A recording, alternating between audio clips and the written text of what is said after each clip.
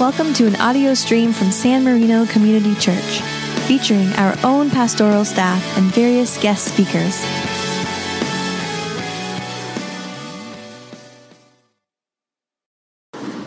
Let us hear God's word first from the Gospel of John. I did not say these things to you from the beginning, because I was with you. But now I am going to him who sent me. Yet none of you asks, "Where are you going?" But because I have said these things to you, sorrow has filled your hearts. Nevertheless, I tell you the truth, it is to your advantage that I go away. For if I do not go away, the advocate will not come to you. But if I go, I will send him to you. And when he comes, he will prove the world wrong about sin and righteousness and judgment. About sin, because they do not believe in me. About righteousness, because I am going to the Father, and you will see me no longer. About judgment, because the ruler of this world has been condemned. I still have many things to say to you, but you cannot bear them now. When the Spirit of truth comes, he will guide you into all the truth. For he will not speak on his own, but will speak whatever he hears, and he will declare to you the things that are to come. He will glorify me, because he will take what is mine and declare it to you. All that the Father has is mine. For this reason I said that he will take what is mine and declare it to you. And then a very brief reading from Paul's second letter to the Corinthians. Now the Lord is the Spirit, and where the Spirit of the Lord is, there is freedom. And all of us with unveiled faces, seeing the glory of the Lord as though reflected in a mirror, are being transformed into the same image, from one degree of glory to another. For this comes from the Lord, the Spirit. The word of the Lord. Thanks be to God. The Holy Spirit is the shy member of the Trinity. That's Dale Bruner speaking, by the way. Dale wrote his doctoral dissertation on the Holy Spirit, and when he published that dissertation, the title was The Holy Spirit, Shy Member of the Trinity. But why shy? Well, because while God the Father and God the Son get top billing in the Bible, the Holy Spirit is always behind the scenes, rather elusive, hard to get a handle on. Nevertheless, let me give you a Twitter definition of the Holy Spirit, less than 140 characters. The Holy Spirit is God at work in the world, first and foremost, to point us to Jesus. He will glorify me, Jesus says of the Spirit, because he will take what is mine and declare it to you. And a few verses earlier in that same chapter, when the Spirit of truth comes from the Father, he will testify on my behalf. The primary role of the Holy Spirit is to point us to Jesus. I had Dale Bruner lecture at the church I served until I retired. Oh my goodness, 16 years ago. How quickly the years do go by. And one evening during the Q&A, somebody asked Dale, well, what does the Holy Spirit do? Whereupon Dale, who always has a chartboard at his side, drew a stick figure on the chartboard, labeled it Jesus, and then he went behind the chartboard where we couldn't see him and did this. The primary role of the Holy Spirit Dale Bruner says, Scripture says, is to point us to and urge us to follow Jesus. So if the Holy Spirit is still something of a mystery to you, that's okay. The Holy Spirit, shy member of the Trinity, is content to remain behind the chartboard, pointing to your Savior, Jesus. Secondly, the Holy Spirit is God at work in the world to make us like Jesus. All of us, Paul writes to the Corinthians, all of us, seeing the glory of the Lord as though reflected in a mirror, are being transformed into the same image, from one degree of glory to another. For this comes from the Lord, the Spirit. And so the more we see of Jesus, the more we think about Jesus, the more we read about Jesus, the more we concentrate on Jesus day in and day out, the more we will become like Jesus. Now, there's no mystery about this. It happens all the time in human experience. Young people especially tend to metamorphose into the likeness of a favorite teacher or professor or coach. A few years ago, Carol and I attended a concert by the George Fox University Choir. It was conducted by a good friend of ours, Derek Johnson. Derek is one of the most winsome Christians I know. He's an outstanding composer, arranger of Christian music. And during the concert, right in the middle, he singled out 5 seniors in the choir, asked them several questions, and the last question was this: what do you intend to do after you graduate?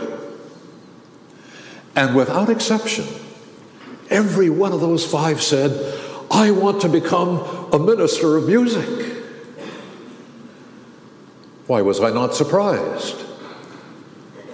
They may have come to the university intending to major in education or physics or engineering, but after 4 years under the baton and influence of Derek Johnson, their minister of music, every one of them was transformed into his image.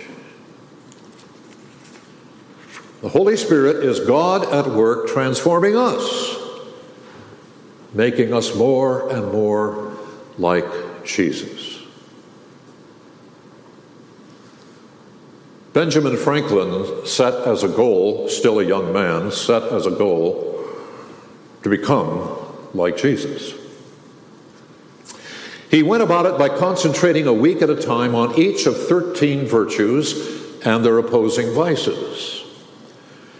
Every day he logged the number of times he was insincere or lazy or proud or intemperate. He hoped over time to control those vices and to increase his virtues. 50 years later, here's what he wrote about his struggle with pride. In reality, there is perhaps no one of our natural passions so hard to subdue as pride. Disguise it, struggle with it, beat it down, stifle it, mortify it as much as one pleases, it is still alive and will every now and then creep out and show itself. You will see it perhaps often in my story, for even if I could completely overcome it, I should probably be proud of my humility. By the way, my latest book is out there on the patio, Humility and How I Attained It.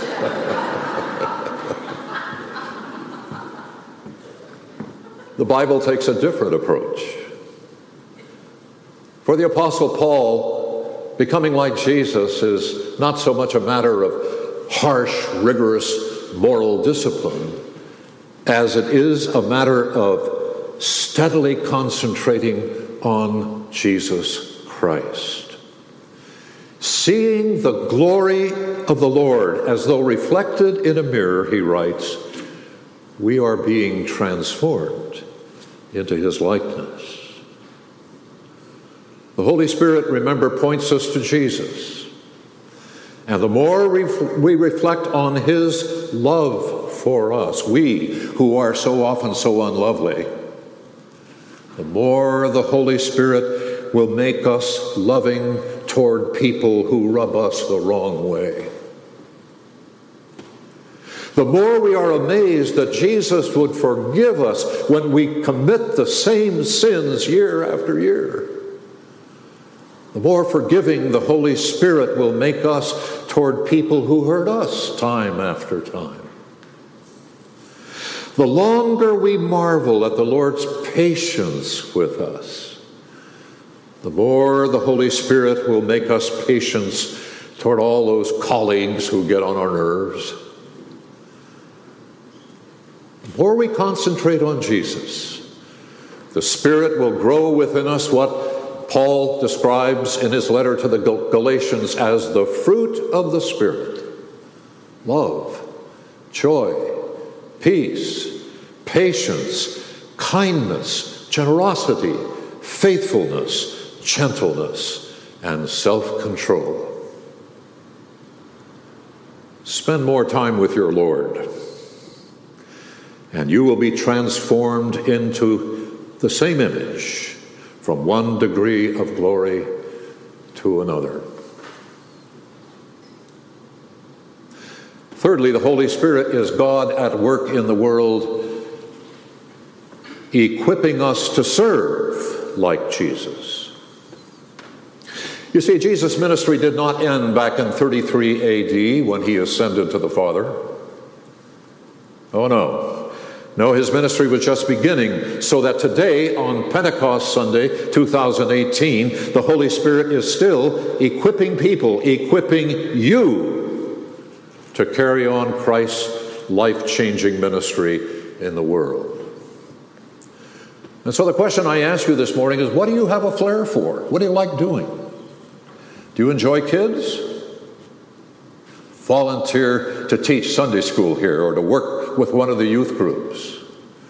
Become a big brother or a big sister. Volunteer at the Children's Hospital in Los Angeles. Take that flair, take that thing that you enjoy and put it to work for Christ. Are you adept at listening? Are you a good listener? Then volunteer here at the church to call on our homebound. Hold their hand. Listen to their stories. They will be enriched. You will be enriched. Are you handy with a saw, hammer?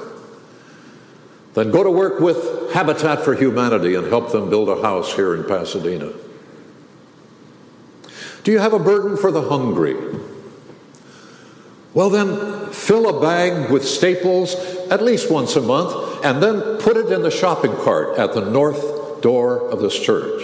Some of you always come in that door, you don't even know there's a shopping cart at the north door, but it's there. It's there for your donations for the hungry. By the way, serving others can be fun. I think the Holy Spirit believes in fun. Last year, Carol and I volunteered to paint buildings up at Harambe in northwest Pasadena. And imagine my surprise, our surprise, when we opened our annual report, San Marino Community Church, to find our picture on the top of this page, not painting buildings, but threatening to paint each other's faces. There it is. If you want to see it, I'll show it to you after the service. Now, we worked hard that day. I found muscles I didn't know I had. And we had fun. We had fun with each other. And you will have fun and enjoy being with other Christians and other people whom you will get to know, so that as you serve, you will not only fulfill the mandate of Jesus Christ to go and witness to all people, but you'll have fun. You'll have fun.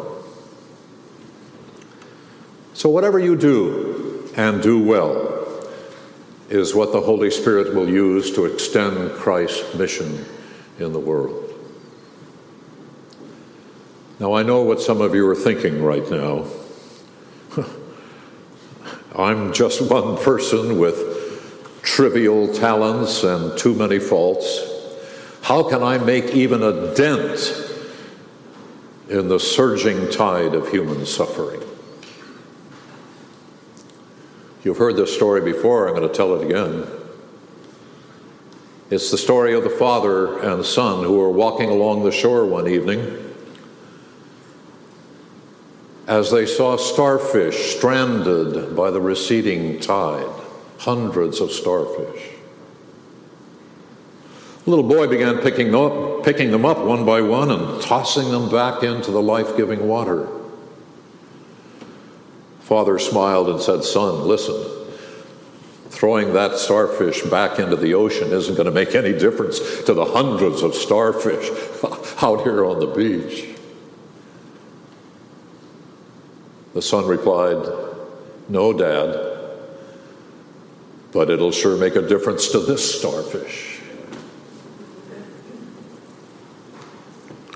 You can make a difference. You can make a difference. If not to every person in this hurting world, then to the person next door, to the colleague on the other side of your cubicle, to the hungry living on the streets of Pasadena. And so today, tomorrow, next week, every day, ask the Holy Spirit to help you save a starfish.